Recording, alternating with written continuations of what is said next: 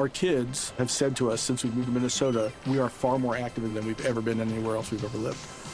Moving to Minnesota opened up a lot of doors for us. Just this overall sense of community, the values that, Minnesotans have. It's a real accepting, loving community, especially with 2 young kids. See why CNBC ranks Minnesota number 4 best state to live and work. A great place to work, an even better place to live. ExploreMinnesota.com/live. Coming up on 5 Minute News.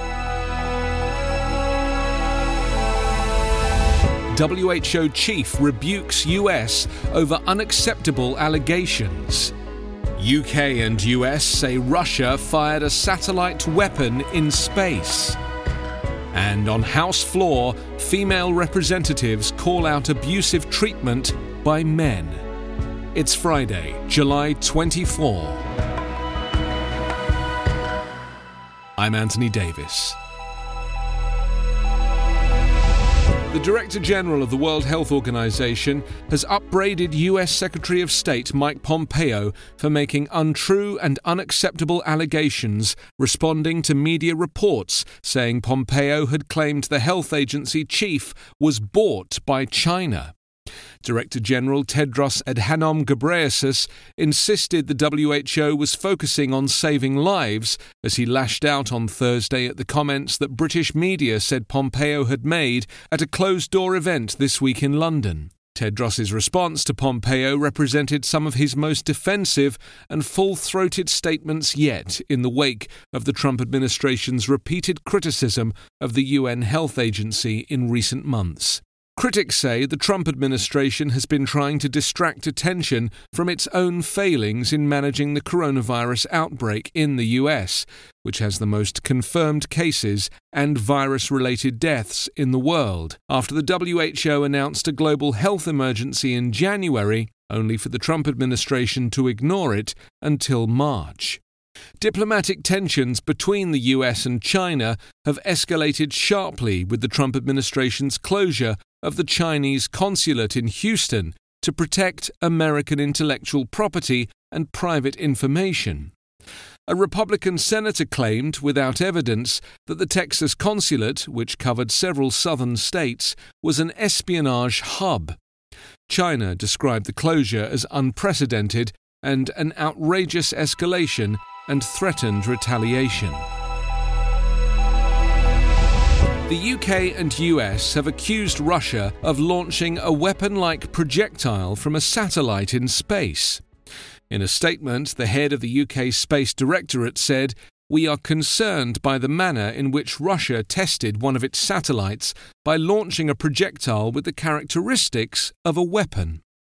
In his statement, Air Vice Marshal Harvey Smith, head of the UK Space Directorate, said, "Actions like this threaten the peaceful use of space and risk causing debris that could pose a threat to satellites and the space systems on which the world depends.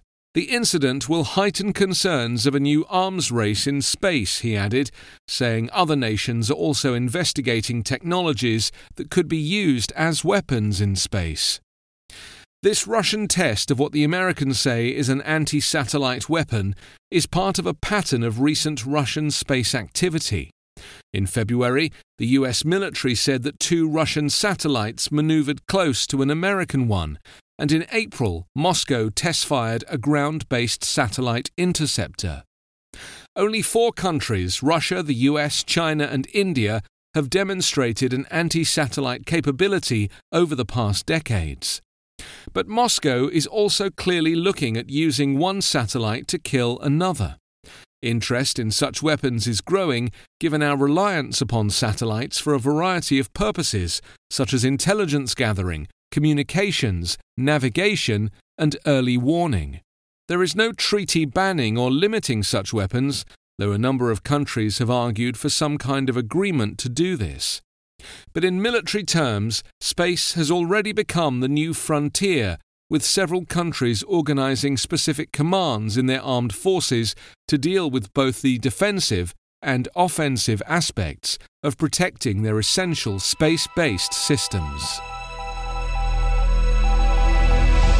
Representative Alexandria Ocasio-Cortez's outrage over a Republican lawmaker's obscenity-laden verbal assault broadened into an extraordinary moment on the House floor on Thursday as she and other Democrats assailed a sexist culture of accepting violence and violent language against women, whose adherents include the president himself.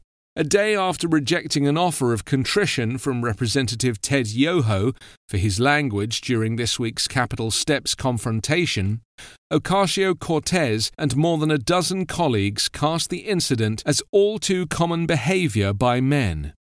This issue is not about one incident, it is cultural, said Ocasio-Cortez, calling it a culture of accepting violence and violent language against women and an entire structure of power that supports that. The remarkable outpouring, with several female lawmakers saying they'd routinely encountered such treatment, came in an election year in which polls show women leaning decisively against Trump, who has a history of mocking women. I personally have experienced a lifetime of insults, racism and sexism, said Representative Barbara Lee, and believe me, this did not stop after being elected to public office. Ocasio-Cortez described it on the House floor on Thursday. She said Yoho put his finger in her face and called her disgusting, crazy and dangerous.